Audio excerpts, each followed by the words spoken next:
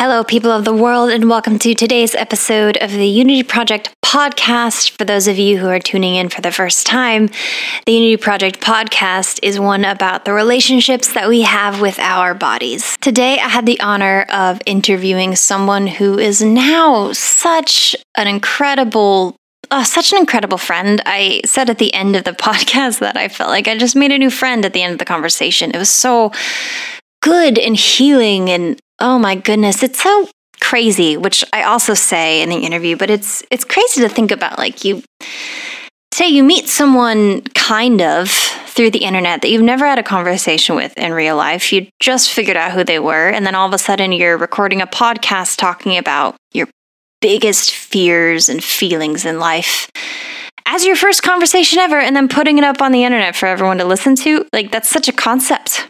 It's such a concept. Like, I imagine telling myself that, or telling someone back 50 years ago that that's what we do now, and then being like, what the hell? It's so fascinating. But anyway, today I got to interview Kai Plant. Kai is, oh my gosh, such a kind, wise human being. Kai is a podcaster, a writer, an artist, and all these things. He's such a deep feeling person, which is such a gift and a superpower. And Kai talked a lot about emotional intelligence, emotionphobia, what it's like being raised, I guess, with toxic masculinity around so much, what that looked like, the concept of trying to like shove down your emotions and hide them and not feel them, and the things that we do in order to make that happen. Like, we kind of related it a lot to like sitting on a beach ball in a pool, trying to keep the beach ball below the water. The beach ball is like your feelings, like trying to keep them down, not wanting that beach ball to come up for air. But then it's so beautiful because after that, we talked through what it looked like to let those emotions be seen and be felt, and then what it looks like to feel them, and the journey that is, and then being held in that by another person is just such a beautiful thing, and it makes life so much more colorful and vibrant and pure and meaningful. That was so much fun to talk to Kai about. Kai also has a podcast called Feelin' Weird, so please, if you enjoy this conversation, don't forget to go check that out. All the links will be in the description box below, but anyway, I hope that you enjoy. You guys, I am so stoked to tell you about a new brand that I have partnered up with called Meiji. Meijis are so good. I am obsessed with skincare, and Meijis are an incredible part of my skincare routine now. They look kind of like a vibrator, but I promise you it's not a vibrator. It does vibrate, but it goes on your face. So Meijis are so cool. They're made out of silicone and recycled plastic. They work by getting underneath the surface of your skin where acne and impurities all form. They do that by using sonic pulses and hundreds of silicone bristles, and you put your cleanser on, and you just do what you would do with your hands washing your face, but you do it with this Meiji instead. It's so good. It cleans your face. It makes it feel so soft. It fights against impurities, acne, and it doesn't stop there, which is what really caught my eye about this company. I've been very, very into ethical and sustainable brands lately, and learning about parts and ways that I can play into making this planet better, into helping stop the plastic cycle. And Meiji has proven to be such an important part of that process, because what they do is every Meiji that is purchased saves 100 plastic bottles out of the ocean. And it doesn't stop there. Actually, what they do on top of that is they partner up with this organization called Plastic Bank that employs people in impoverished areas. So in areas that people really need jobs, it employs them to become plastic collectors to get more plastic out of the ocean.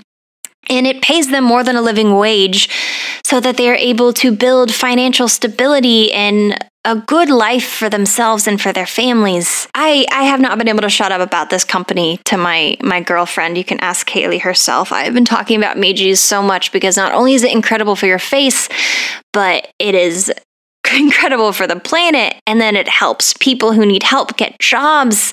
So it helps the economy, and it helps them by not just giving them minimum wage, but it helps them live a full life. And not just for doing anything, but for saving the planet too. Like that just, it's so good. It's so good, you guys. Please go check out this company. They are doing really big things. And if you use my code JackieG, then you could get 20% off.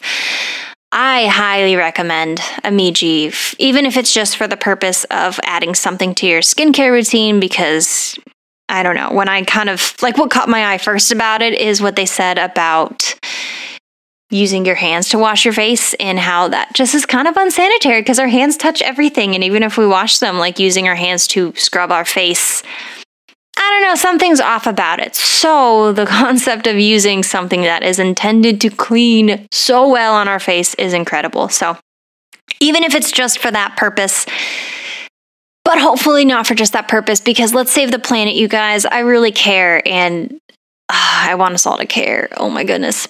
Go check it out. Link is in the description box.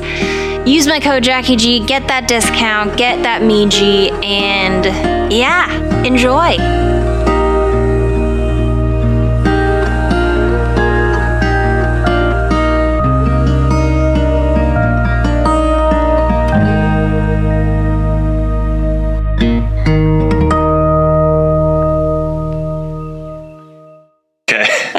Kai, oh no, Kai, how's it going? I snuck up on you. That's just got me with the recording. Oh no. Yeah. To be honest, I feel scared. And also excited and happy. There's like all sorts of things happening right now, but it's like a little, I can feel it in my body, like especially in my chest. It's just like, whoa. Oh my gosh, that sounds very relatable. Why do you think where do you think all the feelings come from for this? I think, just talking to a new person, and then the chance of some person out there listening to it in some kind of future scenario is kind of like that added strangeness, if that makes sense. Absolutely. Yeah, it's such it's a crazy idea. Like I'm wondering like how we would have thought about this decades ago if we were all around, about like talking to some random person that they just kind of met on an internet type thing, and now we're posting our first conversation on the internet as well. It's such a concept. It really is. Yeah. I love it. It's such an interesting way to like experience the world, and at the same time like, what a weird world. Oh, for sure. Yeah. Oh, my goodness. Kai, where are you from? I don't think I even know, like, the basics. Where do you live? Well, I live in very rural Nova Scotia, Canada, but I'm from the other coast. I moved here in the pandemic, and I'm loving it, but it's a strange place. Oh, yeah? Live. Yeah. Oh, gosh. Why the move over there for the pandemic? Long story short, just to like be able to live my life, because where I was living was really, really, really, really, really expensive, and so over here in rural Nova Scotia, it's really cheap. So that makes sense. That's what I came for. Yeah. Yeah, that definitely makes sense. That's cool. Canada is awesome. We're about to head up north. Me and my girlfriend are renovating an RV, and we're trying to drive up to Vancouver, which is the other side. Nova Scotia is on the Atlantic side, right? Yeah, okay. Exactly. Yeah. Yeah, but we're so excited because, it's so pretty up there. Well, Kai, I'm so excited to talk to you today. I was watching some of your Instagram videos, the past 3 that you just posted, about your experience with emotions and how you feel them in your body. And it sounds so perfect for what I want to talk about on this podcast. Cool. That's really cool to hear. Yeah. Yeah. So the question that I ask everyone at the beginning is to describe the relationship that you have with your body.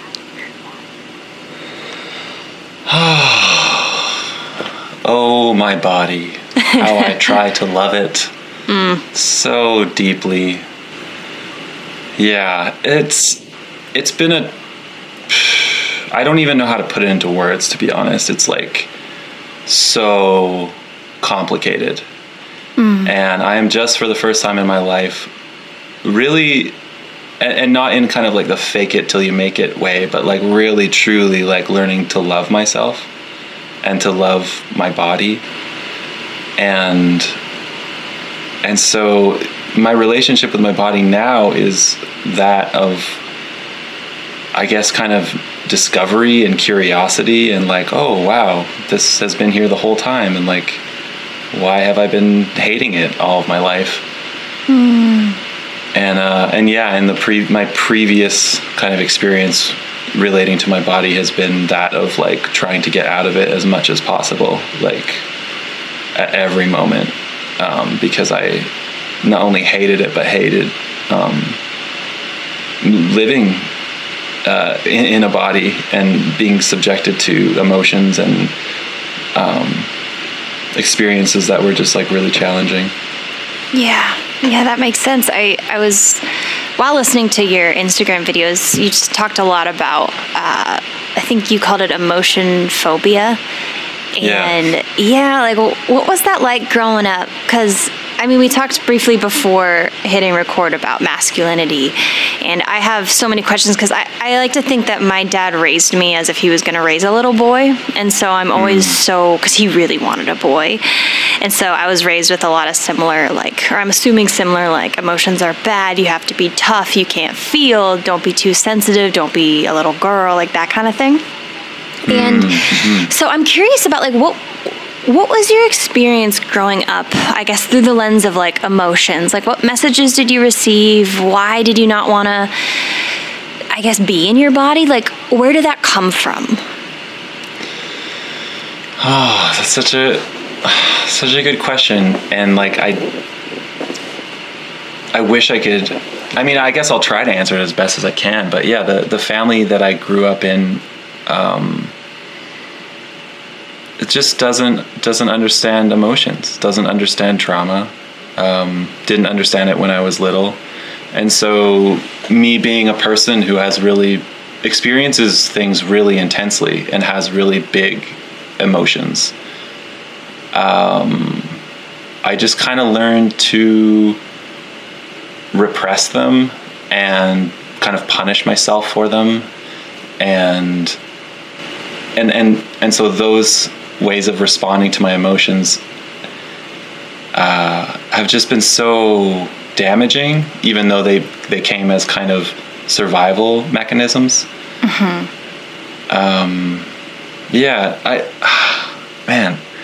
I think I kind of like lost track of what the question was. So I know you're good. Okay. You want me to re-ask it? Yeah. Yeah, for sure. More in there. I asked like a very messy version of a question that's probably not as complicated as I made it. But basically just like, what was your experience like growing up, and like what messages did you receive about emotions and your body and what it meant to be masculine, or how you were taught to survive in the world? Does that make sense? Yeah, I think so. There's so much in it, so it's There's like hard so much. Here, we'll narrow it down. What was it like?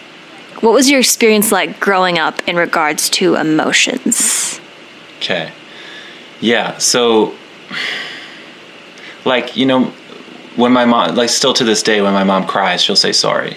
She apologizes for emotional outbursts.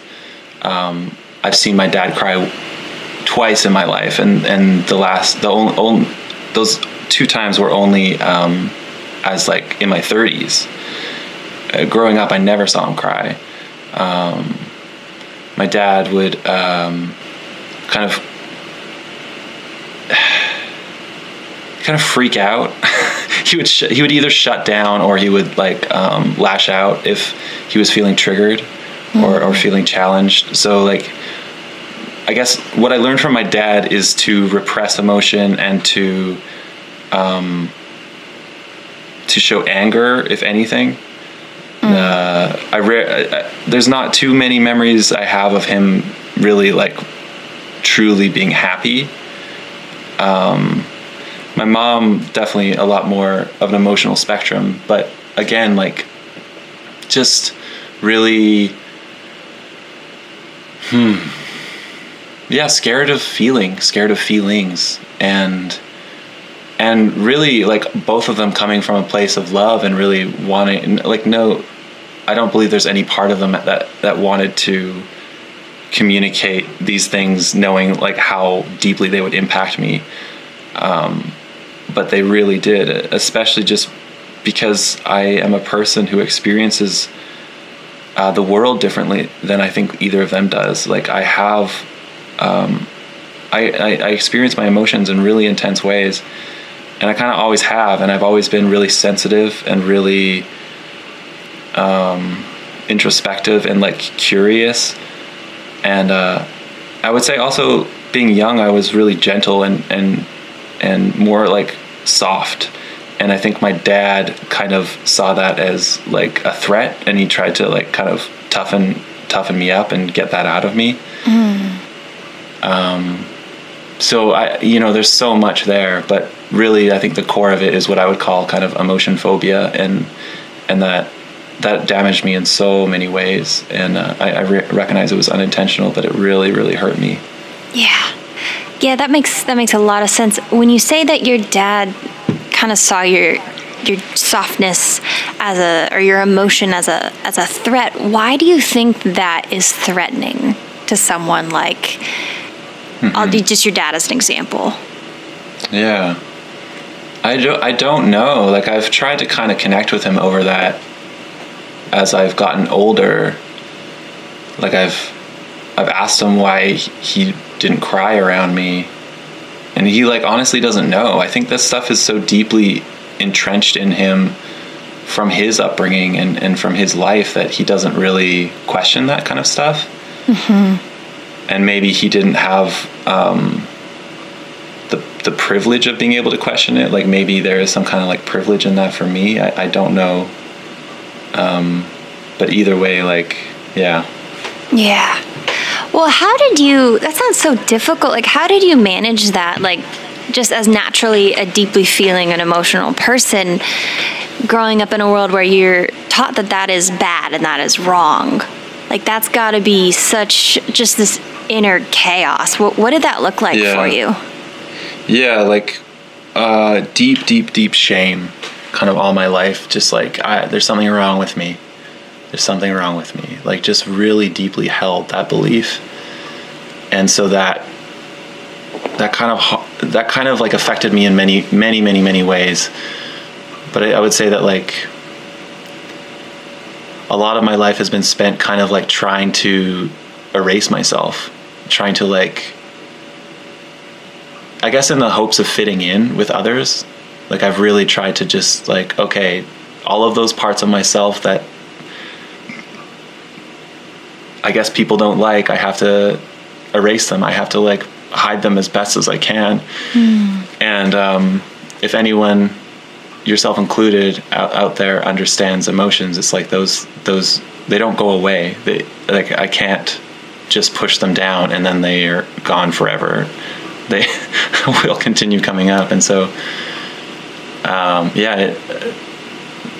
that kind of, like, emotional repression and mixed with the shame led to just, like, years and years and years and years and years of feeling, like, totally depressed and anxious and not being able to talk about it. And, having, like, getting to the point where I'm, like, calling friends being like, I think I'm going to kill myself. Like, I can't do this anymore. And then, it got even worse from there. But, like, that was those, the times when I wasn't even talking about it, it was so hard. And it was so lonely to be experiencing all of this inside of myself and having an inability to talk about it. Like, that's the part of my growing up that really hurt, is that, like, I didn't know how to talk about it. I didn't know how to communicate what was going on inside of me. Like, I didn't know how to tell people about what I was experiencing. So I just silenced myself. And it really, really, really hurt. Like, I couldn't even put it into words how much it hurt.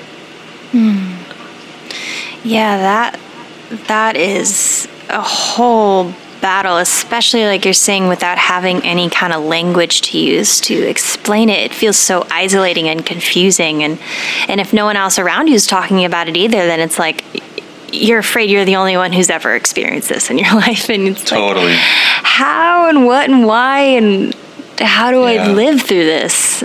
My gosh. Yeah. That's why, like, when I found podcasts kind of in my late 20s, I was like, oh shit, that really opened the door for me. And I think that's the main reason why I do a podcast now, is because, like, I found such tremendous connection and healing from that at a time when I couldn't really talk about what I was going through. Mm-hmm. And so it kind of opened a gateway inside of myself to, like, begin to kind of talk to people about it. And it was, like, so monumental in my healing journey. Yeah, I can imagine. What kind of led to that? Like, did you kind of hit a point where you were like, okay, I need help. I need anything. Yeah. Oh yeah. Like going to a doctor because I thought I was having a heart attack, and him being like, oh no, you're having a panic attack. Like, that was kind of my first brush with it. And that was probably when I was like 25. And, you know, he gave me Ativan and, like, you know, just take these when you feel anxious. But I think that's, like, such a common experience for a lot of people, but I think especially for men, people who have been taught to repress their emotions and not talk about it. It comes up in physical ways. And so that was definitely it. But, like, going to talk to another doctor to get that refill, again, like a year or two later, and he was like, oh, I'm not giving you Ativan. Let me give you a depression test. And I was like, what? And, you know, I got 10 out of 10 on it. And I was laughing the whole time because that was like my coping strategy. But it was like, that was so scary to have someone be like, oh, yeah, I think you're depressed. Here, take these antidepressants. And that was like the beginning of when I even started talking about it. And it was like, oh shit, I just felt so alone. Cause, like, the beginning stage of, like, talking and opening up about my inner experience after, like, you know, 28 years of hiding it away, it was like, it really felt like being put on an alien planet or something. Like I just had no idea how to even begin, like, where to begin. And I wonder if other people have had that experience when they begin to kind of, like, open up parts of themselves that they've, like, literally repressed their entire lives. Oh my gosh, yeah, that's so relatable. Like, I can just imagine going to the doctor thinking you're having a heart attack, like an actual, like, this is what I think I'm having, then all of a sudden he's like, no, you're having this thing called a panic attack, and then a year later, oh, you know, you have depression. Like, it's just kind of like the world gets ripped out under your feet for a second. Like, I guess my experience with something similar would be I grew up, like, super Christian, and kind of led to believe that, like, depression's not a thing, which I don't know what your background is, but I'm sure you've yeah. And, like, none of that is real, and they're just labels and all this stuff. And so I was telling a friend about this darkness that I'm feeling, and I don't know what to call it, and I think something's weird and something's wrong, and, like, I don't know what it is, but I always just want to die, and I don't know why. Right. And then she asks me, she goes, Jackie, do you eat? And that's opened up this whole thing of, like, oh, you have an eating disorder. And I was like, wait, what? No, I just did that because of this. And then it was like this mind-blowing fireworks of, oh my gosh, it's like now I have language for it, but that feels terrifying and isolating, and, like, it's a whole other battle once you realize what's going on. And, like, I just have so much compassion for you there with, like, oh, I have depression. What does that mean about me then? Did I do something wrong? Like, what did that feel like? Like, I can't put it into, I couldn't say anything other than just, like, totally, like, my world had been flipped upside down. Like, I really thought I could never talk about what was going on inside of me. And I'm still, like, I'm like 35 now, and I'm still learning pretty much every single day that there's so much of my myself that I keep hidden. And I think it's directly linked to like the shame that I kind of grew up with, and also being raised really, I guess, under like religious dogma, and kind of like, I don't know, that's something I've been thinking about a lot lately, is just like the early childhood kind of brainwashing or programming, conditioning that like happens, especially under kind of like spiritual guises, that like, you know, when kids aren't given the option of just like, no, this is what you believe, like for whatever reason. I mean, that shame that I've carried from like my Christian upbringing is like, it's so hard to shake.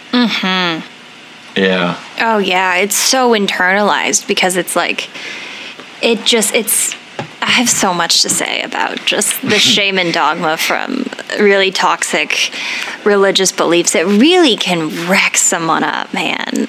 Yeah. Because it's like, I don't know. I heard a therapist tell me once how, like, when you're a kid, you don't look for what love is, but you take what you're given as love. Like, you like learn, oh, that's love. So it's like if you grow up with parents that are really abusive or something, and you learn like, okay, that's love. These are the rules. This is how you get love. And so if you're taught growing up, like, to be loved, like, by God and all this stuff, you need to do this, this, and this, and you can't feel that, then it's like you grow up and your body holds that and carries that and thinks, well, that's true. So if I do any of that, if I think this way or feel this way, or God forbid, question a sexuality or like anything, then it's like your whole body, oh man, it just like shuts down in a way, because like you talk about fear a lot. You mentioned a lot in your videos about being like really afraid of like, I think you mentioned like light and sound. What, do you know where that comes from? I really do not know. Like I suspect I'm on the autism spectrum, but I don't know if that even for me necessarily like explains where it comes from. I suspect it has something to do with the way that I was raised. I was just talking to my sister yesterday, and we ended up talking about like touch, and I was saying that like with my partner, there's a lot of times that I really don't want to be touched, and so I figured out a way to like communicate that with her, so I can, you know, so we can both get our needs met for touch. Like if she needs touch and I can't give her touch, then we have some kind of way to meet in the middle where it feels safe for me and it feels safe for her. And I was telling my sister that, and she was like, whoa, weird. Like I can't remember if she said she'd never thought about that or she'd never told anyone that, but she kind of experiences something similar where if someone wants to touch her, it's like a big, and I don't think she has like the sensitivity to light and sound that I do. But it's interesting that we both kind of have that, because I mean, we both grew up in the same environment, and you know, my hypothesis, I guess, is there's something to do with the way that we were raised there. Yeah. But the fear is this thing that I'm really just like getting to know over the last couple of years, really just like getting as curious as I can with it, because it's so big and it really, really has like controlled my entire life. And I think another part of being raised male that really damaged me is just like that I was taught to pretend that I was just to toughen up and to not ever, ever, ever, ever talk about being scared. And so because I did feel scared and there were some traumatizing experiences in my younger years, I just learned to toughen up and to kind of mask everything. And I kind of see my whole life as just one big performance, and always trying to like figure out how to fit in, and always trying to figure out what was like socially acceptable, and like also just feeling very confused by like the way that people interact with each other, like not understanding small talk like at all, still have a hard time with it. I don't know if that answers that. Yeah. Oh no, absolutely. Absolutely. I'm trying to think like, oh my gosh, when you talk about fitting in and talk about trying to just trying to shove the emotions down, it reminds me of how I talk about it like zipping up or putting on like a mask and creating like this persona that I think is acceptable by the world, which for me looked like, oh, let's go out all the time and go out drinking and go out and just be funny in the life of the party. And then if that doesn't work, then okay, I'll just starve myself. And if that doesn't work, I'll just go run. Like I have to do something to try to manage and keep these emotions like hidden, like kind of like if you're like sitting on a beach ball in a pool and you're trying to keep it down there, but it keeps trying to come up and you keep like trying to move. Like what ways did you do that? Like how do you keep the beach ball, I guess, under the water? If that makes sense. Oh yeah, no, it makes sense. It's just like, how do I list everything? There's so many ways. Yeah, drinking was big in my earlier years. Like when I found alcohol, it was like, oh cool, I'm okay now. Yeah. I really am okay.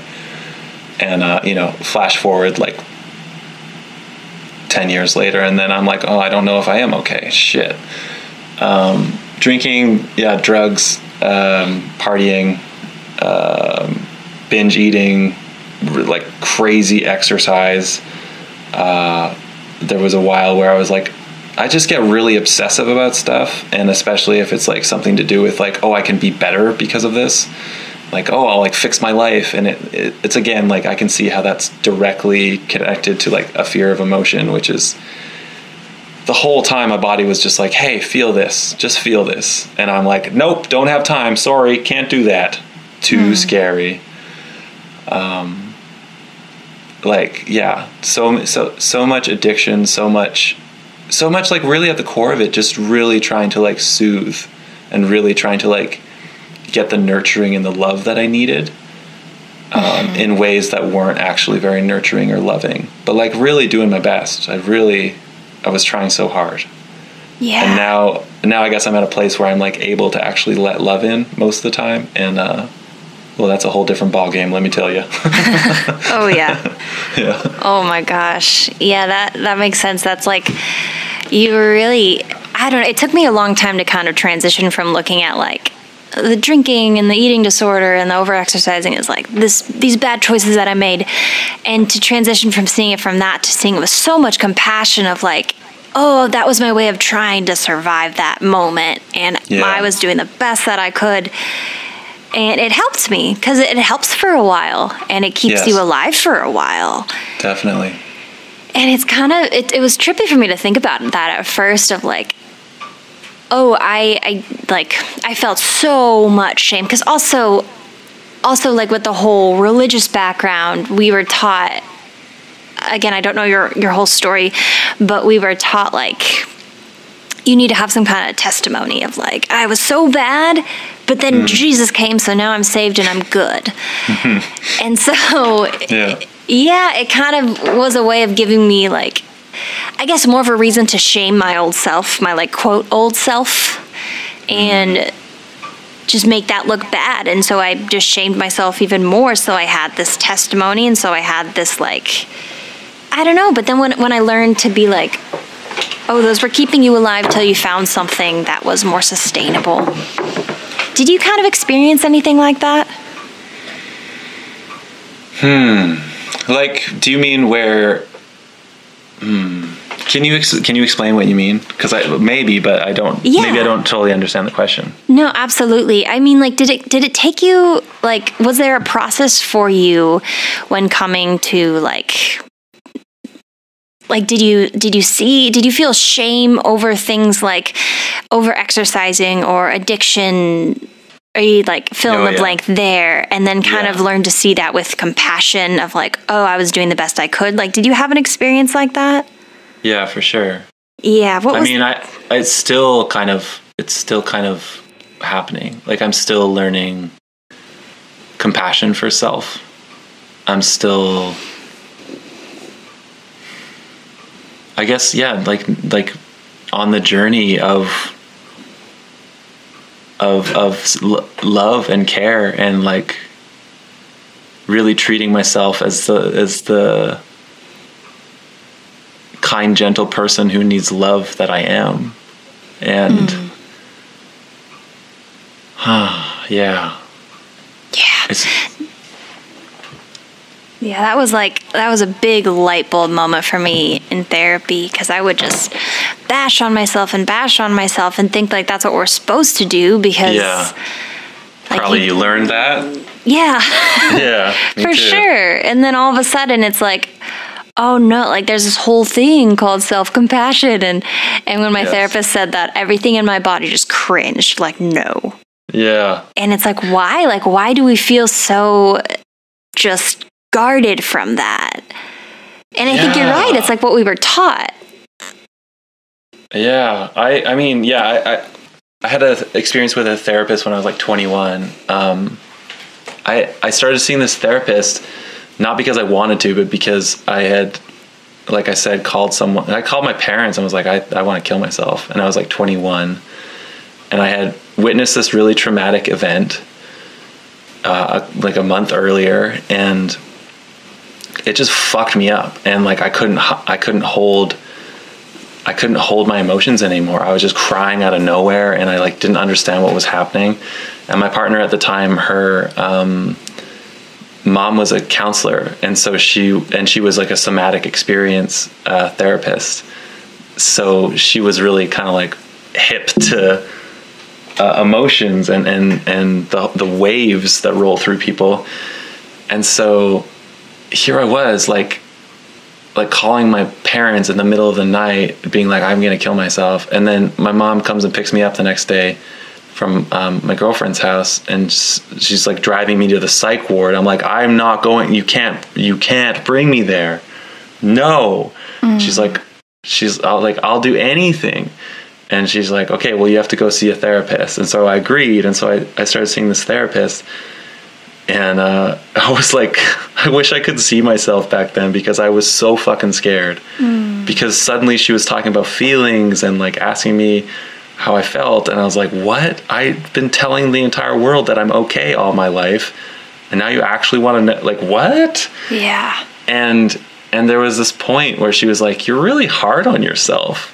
And that was the first time anyone had ever kind of like opened my eyes to that. And it took me a long time to kind of realize that. Like a long time, probably like over 10 years from that moment to like when I realized like, shit, I'm really hard on myself. And so I'm still hard on myself, and I'm still learning to like love myself. But that was definitely like kind of a mind-bending moment where I was like, wait, what? Like the record scratching? Like, I thought I was doing life normally. What are you talking about? Oh my gosh. It's like the veil's lifted all of a sudden. Yeah. Wow. I guess like, I'm trying to think of how to ask this question, because in your videos, you were so good at explaining, like, I guess kind of like what you're saying now, like the feeling, what the experience of emotions are. Like you described them as like waves coming through you, and you talked about like the difference between reacting and sitting with them. Yeah. I guess like what did you do with those? What did your body feel like, if you can remember, before you were able to like really acknowledge where they were and what they felt like? Like, did you feel numb to your body? Or? Yeah, totally numb, totally disconnected, totally tense, just so tense. And still tense. Like still, I'm checking in right now, and I'm not that tense, but I can still feel it. Like I can feel it in my tummy, I can feel it in my shoulders. And it's this tension that I walk around with, that I've been walking around with my entire life.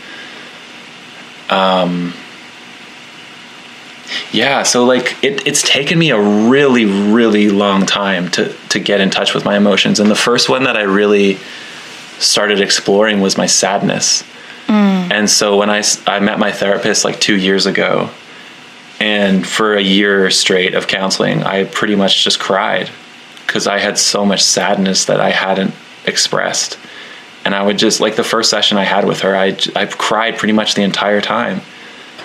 And it was like I would laugh, because that was my defense mechanism, and then I would cry, and then I would laugh, and then I would cry. And I'm sure the experience for her was just like, wow, you are like really not messed up, but like really like in a state. Like I had really, my defense mechanisms were so intense. And so, yeah, so crying was like really big, and learning to just like let it happen. And then the other one that was really big was shame. Just like, what is this kind of like tension, like pounding, like crushing feeling in my skull and my neck?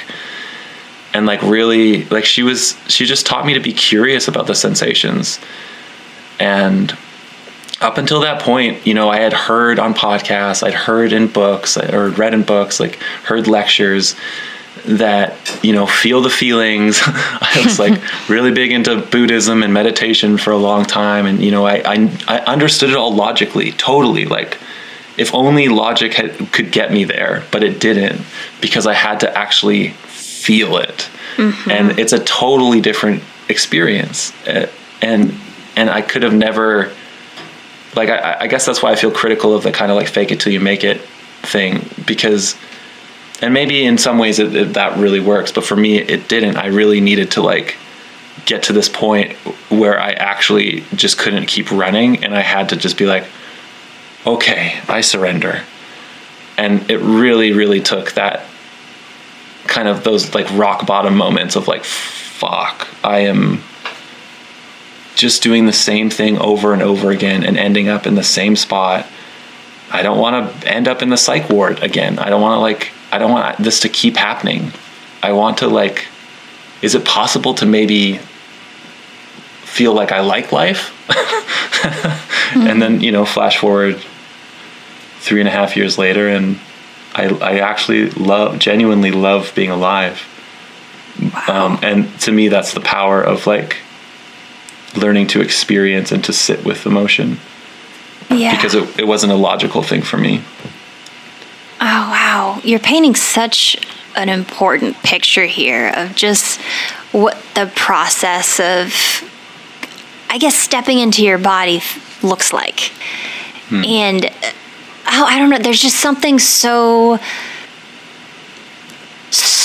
helpful in the way that you're telling the story, because it's like I feel like I could just like see it with you, like you shoving all the emotions down, feeling really tense, like how you talk about what that felt like in your body. Like it's just so important how you're talking about it, and I want people to like really, really see that, of like what that looked like and what that resulted in, like wanting to die, wanting to escape, wanting to numb, all this stuff to keep that, I guess just going back to the beach ball analogy, like to keep that beach ball down, because like genuinely in your mind, or in my mind, or any of our minds, like we think like the key to survive is to keep the beach ball beneath the water. And then all of a sudden you're told, no, that's actually not how it works. Like you want to feel the things, you want to let it up, you want to like notice what's going on, and you want to cry, and you want to just feel it. And then on the other side of that, like you don't explode, like everything's okay, everything's actually more beautiful because you're like letting it happen. Oh my gosh, that's so special. And I know that journey is, it's so hard. Like what did the middle process, I guess, look like for you to get from like that, the first beginnings of therapy where you're crying and you're laughing and you're feeling shame, to now where you say that you like love being alive? Like what did the work in between look like? Just like so painful and so confusing, and then so empowering. Like it really has been a kind of a mix of everything. And only within the last 2 years have I really experienced what I would consider healing, although I guess the whole journey is just as like every step has been important for me. It's like, I guess since I met my recent therapist, which was like 2 years ago, that has been the biggest shift in my life. And before that, like, I mean, there would be points where I would like text my friend at 5 a.m. and like I'm addicted to X and I can't stop.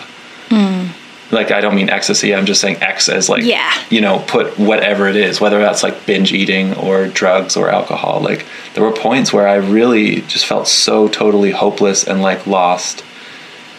And really like, tried to kill myself multiple times, and just really just like so desperately wanted to not exist anymore. And it's not because I hated people or I hated the world. It's just like I didn't know how to exist in it with like the way that I was.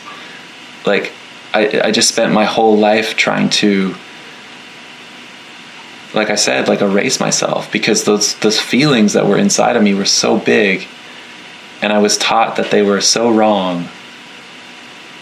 And like, again, I can't emphasize how damaging that was for me. And I don't know how to like really frame that kind of the journey. There's so many things that have happened, but really it's just been like very, very challenging and very lonely up until, I guess, I met my partner and I met my therapist around the same time. So like that was like just such almost like a gift, I would say. Like those two people have really taught me how to love, taught me how to love myself, taught me how to like that touch can be safe, and that love can be safe. It can feel safe in my body. Because up until then, I truly did not trust that I was safe with other people. Like I really believed that everyone wanted to hurt me, or like would hurt me eventually. And like living with that kind of like fear was so exhausting and painful, and there was just like a constant performance. Yeah.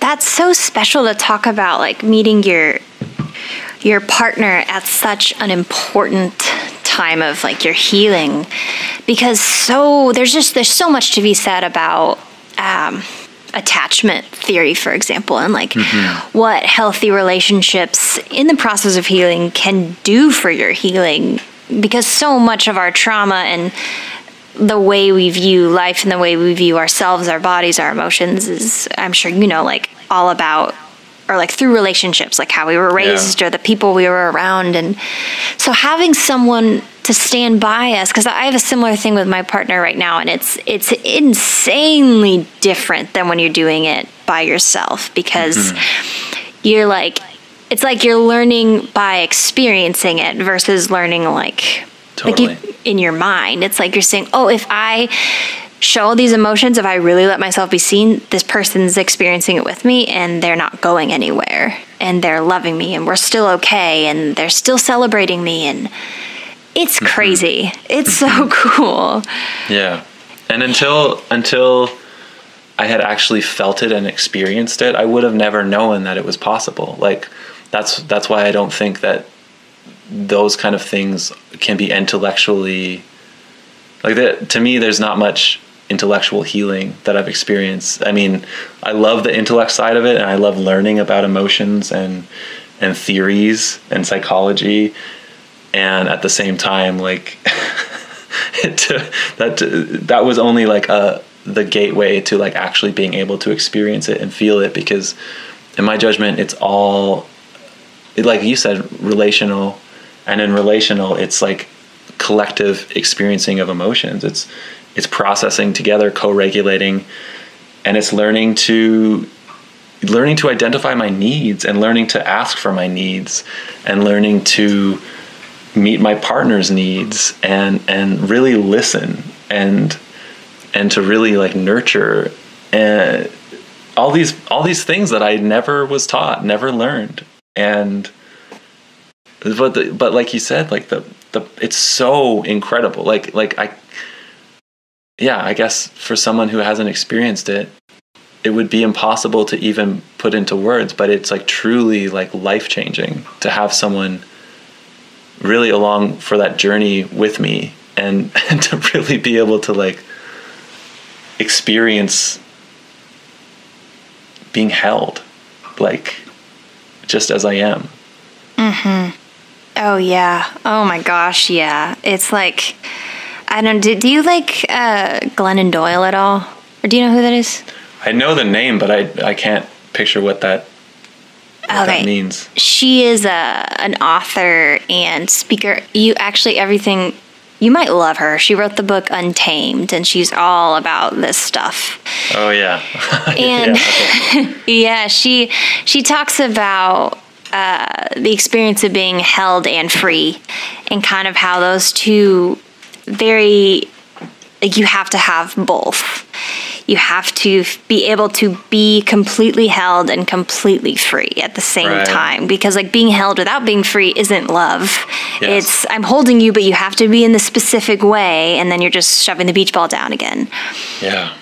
And you could be completely free, but there's something about being held and free at the same time that just changes everything, because it's like, oh, all of me is perfect. Like there's not like a bit of me that's too much. Like I can be as big and as emotional and cry as loud and often as I need, and this person is still holding me, and it's so good. I'm like, I'm getting goosebumps just thinking about it. I love that. Yes. That for me, that brings up the idea of agency, which I think of a lot in my own life and in relationships. It's like, I don't know why that wasn't taught to me, but agency is so important for me. Like to know that it's not even about control. It's just that I like kind of have the final say in my body.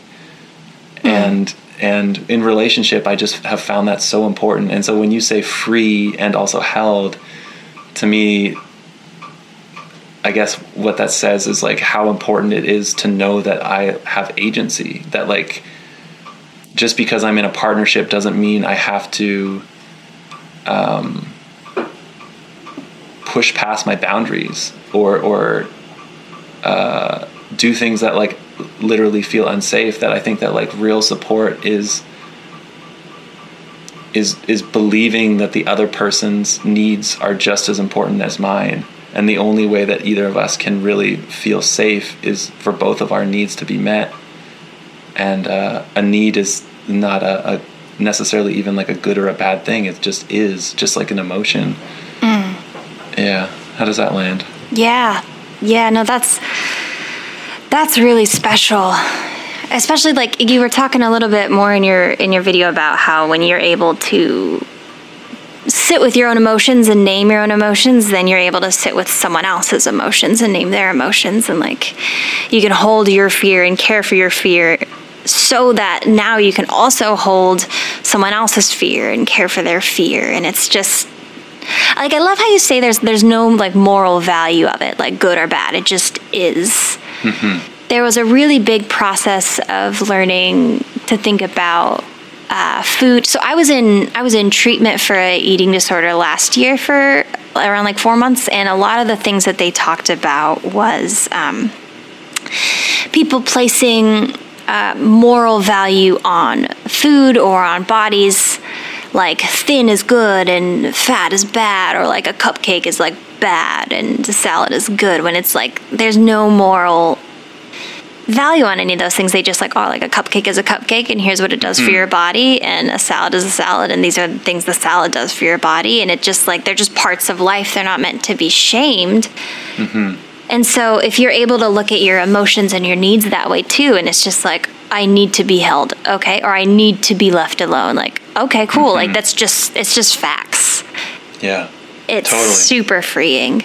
Yeah. And it's like when I can let go of the judgment of those things, which it's definitely not all the time. Like, you know, a lot of the time I'm just like, how dare I need this, or how dare I feel this? I don't have time for this. I'm in a rush. I'm in a rush. Yeah, it's so like silly. I I guess where I'm at in life now is just like realizing how absurd being alive is, and like how absurd just like the whole human created world is. It's just like, as I'm doing my taxes here, I'm just like, what am I even doing? This is so weird. Like, I'm just this emotional feeling orb thing, and then I'm going around punching numbers in, and like, what even is this? Oh my gosh, tell me about it. Oh, life is so weird. I don't know why, but that reminded me. Have you seen the movie Soul, the new Disney Pixar one? No, but oh tell my me gosh, you gotta watch it. It just came out on, I think it came out last Christmas Day or something. It's on, if you have Disney Plus, it's on there, but it's so good. It's a Pixar movie. It's kind of hard to explain, and I don't really want to give any of it away, but it gets really into this like purpose of life and like, what am I even doing? But from a very like Disney perspective, so it's really like sweet and cute, but also like the deepest thing in the world. You should check it out for sure. I love that. Cool. Yeah. Yeah, that's right up my alley. Yeah, for sure. And it's funny too, so definitely go watch that. Bring my laughing pants. Yes, bring the laughing pants and all your feelings and all your tissues. Bring all of it. All of it to the couch and watch that movie. But so tell me, so you have your podcast called Feeling Weird. Yes. Tell me about kind of how that started. I was reading in your about that it kind of, you called it like a healing lily pad, or I might be quoting you wrong, but I think I might have said a lily pad of safety. A lily pad of safety. I don't know. I wrote that a long time ago, and either one. It sounds perfect. Yeah, but I'm not I don't have a publicist, and I'm not good at talking about myself or what I do, but I do really love the podcast, at least right now, and I go through periods where I really hate it. But overall, I really just love connecting with people, and I really love talking about emotions, and just like really deeply connecting with people, like connecting with heart, not like all this logic stuff that I don't necessarily always like. I'm just like a really deep feeler, and I love exploring that, I guess, in audio form. And I've never really found an art medium or just like a medium in general that could really truly express everything that I am experiencing or feeling. But for whatever reason, podcast seems to be sometimes the closest I can get to that. And so I really love it. It's I guess probably similar in nature to this. It's like just talking about feelings, talking about experiences, talking about like how hard it is to exist in this reality, like having a body, having needs, having desires, having so many challenges, all of this stuff. Oh yeah. Oh my gosh, that sounds so cool. I feel like I've had a somewhat similar experience with the development of mine, of like, it's just this space to be able to say truth and share your heart and be met on the other side of that, and strangely a very public way, which makes it even more freeing in a sense. Like, I don't know what it was, I was thinking about this earlier, and I've never really fully thought about this, but when we first started talking on here, I was like, here's this person that I barely know anything about, who lives on the complete other side of the continent, a different country, and we're just getting on this internet thing and just totally diving in deep, and then we're going to post it public like it's just this podcast. Like, what is that even? It's so special. Like, that's so special to be able to meet someone, and like you're saying about like the small talk before, like just brush past that and just be like, hey, what makes you like a person? Let's talk about that. And to just be met with that same energy on the other side is so cool. Oh, hell yeah. Hell yeah, man. Hell yeah. I really feel you on that. And oh, yeah. And especially now that I live in a really rural place as opposed to a city, it's not that it's not accessible, but there's more of a guard on people, I notice. I just really I want to talk about this stuff with everyone, and I don't know how to do it in my everyday life. So having a podcast and having like connections like this is, in a lot of ways, like kind of I guess that lily pad of safety. It's just like, oh yeah, okay, I'm not alone. Oh my gosh. That's so cool. So cool. And a lily pad of safety is a perfect way of explaining it. We'll all just hang out on the lily pad once a week. But listen, Kai, I have 2 more questions for you. Is that cool? Yes. Okay. My first question for you is, oh man, this might turn into 3. Oh no.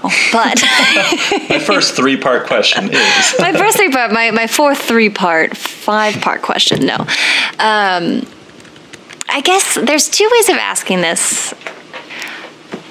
Okay, I'm sorry, I'm like thinking out loud right now. That's okay.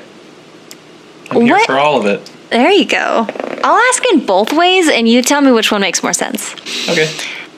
So the first way of asking it would be like, when you were a kid, what did you need to hear, and how do you feel like you needed to be, I guess, emotionally cared about or taken care of in order for you to feel the safety that you feel now then?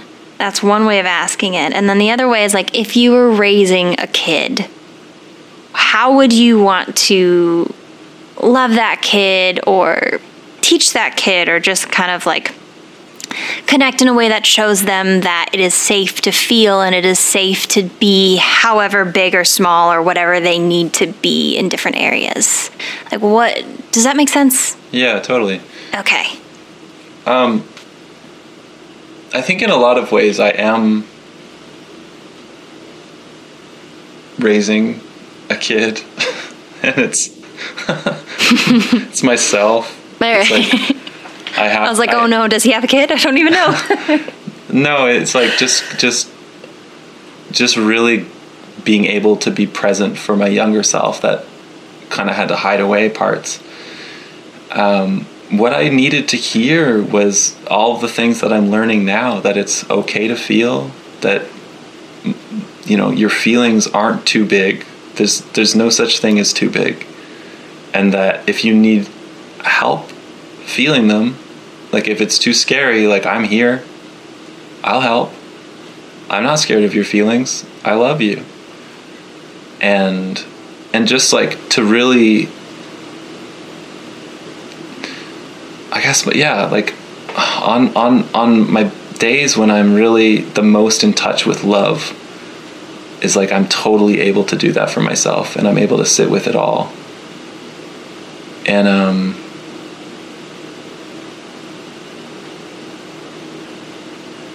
yeah, it's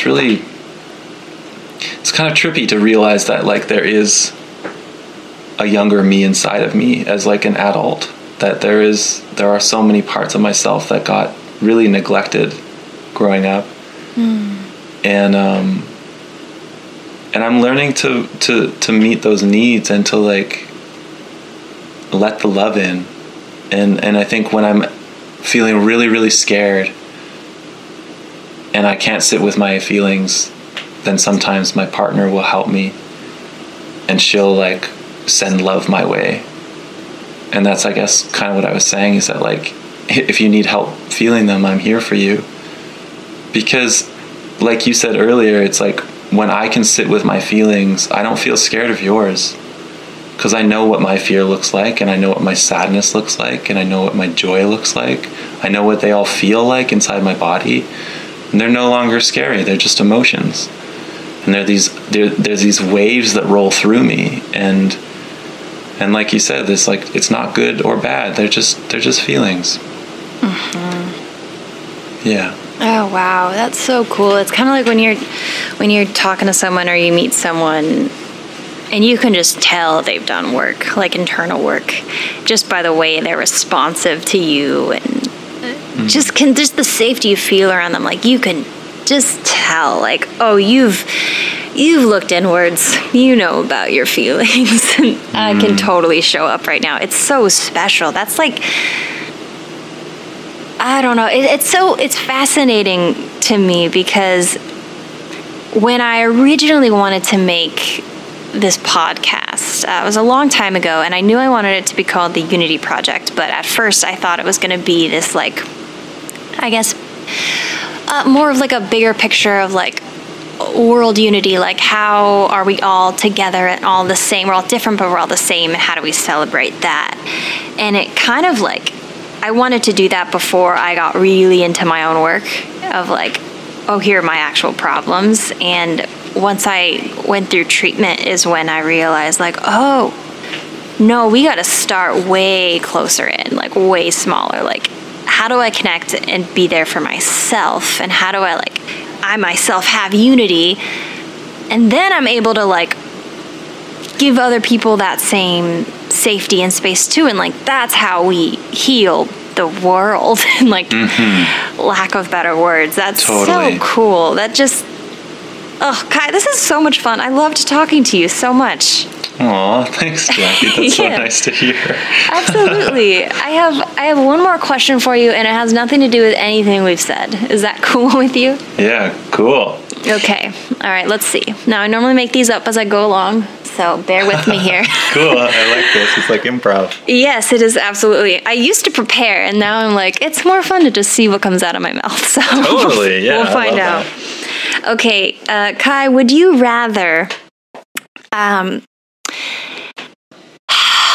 every Monday and Tuesday for the rest of your life, you can't talk or do things, but a little hamster is walking around with you, like communicating to people for you. Like you just kind of think, it's like mental telepathy. Whatever you're thinking you want to happen, the hamster's going to do it. Like if you want to make some pancakes, you walk over with the hamster and the hamster does it. If you want to go talk to this person across the street and ask them what their favorite color is, the hamster is going to go over there and like be on your shoulder doing it for you. But only on Mondays and Tuesdays. Or would you rather... Okay, I'm going to bring back the second half of one of my favorite of these questions. Or would you rather every Saturday night, approximately at 8 p.m., this little boy comes and meets you where you are?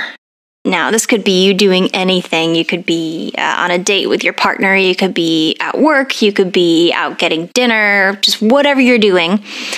This little. Did I age him already? Did I say he was 6? I don't think so, no. Okay, he's 6. This little 6, it matters. The 6-year-old boy comes and meets you where you are, the same one, every Saturday night for the rest of your life, and he has all of the tools to play you in a game of checkers. And he will win every single time, and he will be an absolute jerk about it. And you just have to, like, you can try as hard as you can, but he will always beat you at checkers.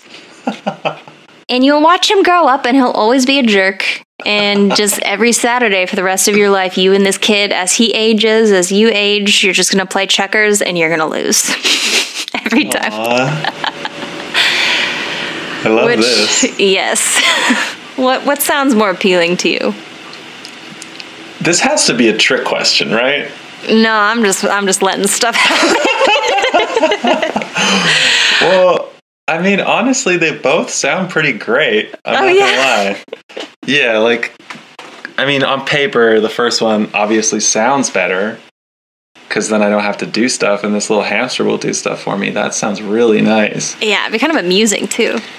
Yeah, like, I mean, there's all sorts, like, I hate phone calls. Like, I hate making phone calls. I hate doing my taxes. Like, all of that stuff. If the hamster did that for me, like, my life would be a lot easier, for sure. However, this little kid, you know, there's something kind of special about growing up, or, like, watching that little person grow up. And even if he is a really big jerk, I think what I know about myself is that when I was a really big jerk, it was because I was feeling so scared.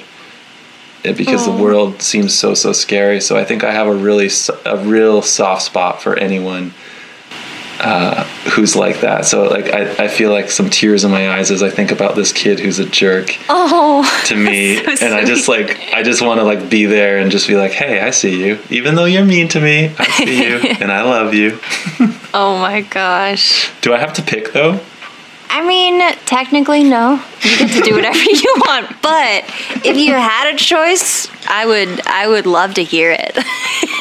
And it's not a trick question? No. I mean, I will admit, I've used the second part of this question before in a different context. Instead of checkers, it was hangman. And instead of Saturday, it was Sunday. But same. Other than that, there's no prior thoughts about this at all. Okay, so but in your mind, you think those are kind of equal scenarios? I don't know. Honestly, I know that Would You Rather should be equal, but I kind of I don't know if I'm doing it right. I love this. I've asked some pretty interesting questions before. I think they're just two really random things that could happen to somebody. I really appreciate this. It's so funny and weird and just like, oh, I love it. Oh, good. I'm glad it's bringing you joy because I love it too. It really just like connects with the joyful little child inside of me that's like, yeah, life's funny. Oh, for sure. I mean, we just like went in deep, so we got to do something light at the end. Bring us back a little bit.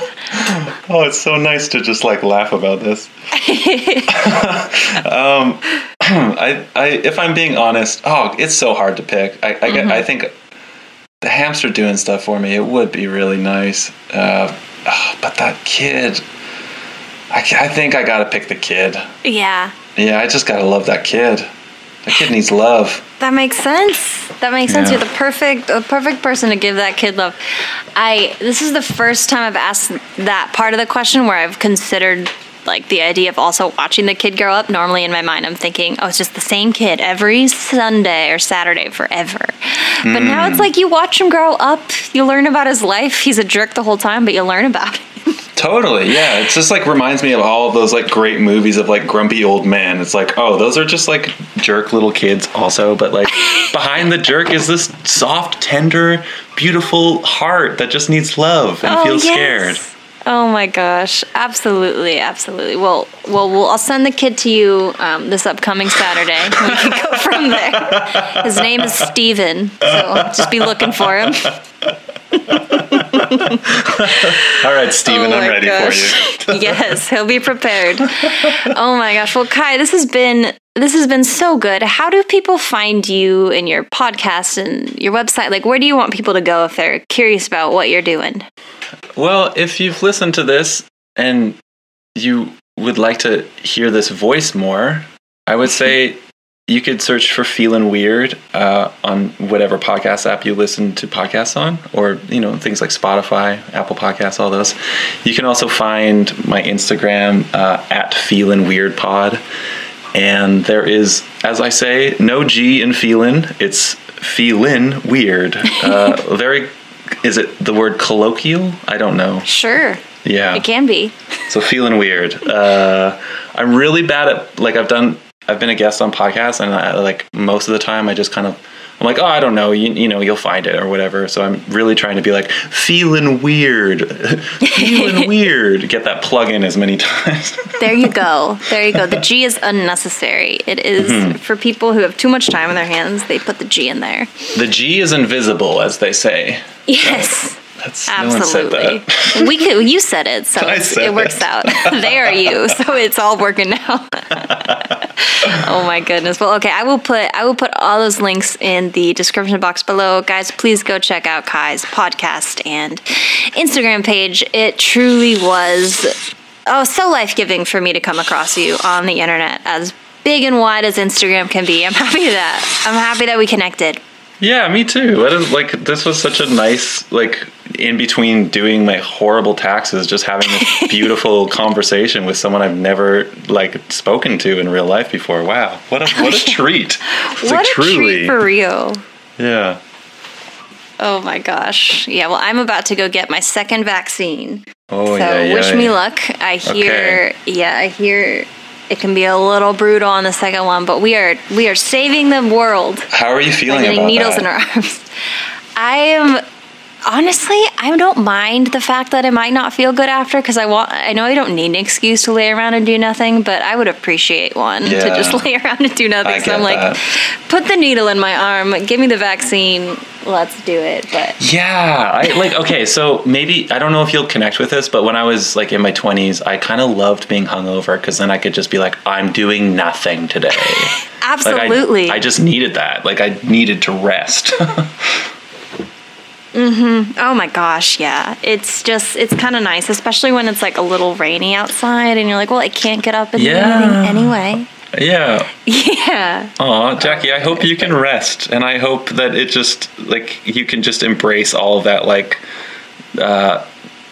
lazy sloth inside of you that just, like, I don't know. I'm just imagining myself just on the couch just being like, I love this, and like kind of looking like a little slug. Yeah. Oh my gosh, that is exactly how I'm about to look. I will update you with sloth descriptions of myself. But, oh my gosh, well, wish me luck, Kai. Thank you again so much for sharing your story and for opening up with me and whoever's listening to this podcast on the internet. You are deeply appreciated, and if you are ever down in the States, or if I'm ever up in Nova Scotia, is that where you are? Nova Scotia, yeah, Nova Scotia. Yes. Yeah. I'll give you a wave. I'll give you a big wave. Okay, and wave at me. Yeah, I'll wave at you. We'll drink some coffee. It'll be great. Aww. Well, yeah, thank you so much for reaching out to me. This was, so it was, like, honestly, a pleasure to talk. Thank you. Good, absolutely. Well, Kai, good luck with your taxes, and you have a good rest of your day, okay? Oh, okay. All right. I'll see you later. Bye, Jackie.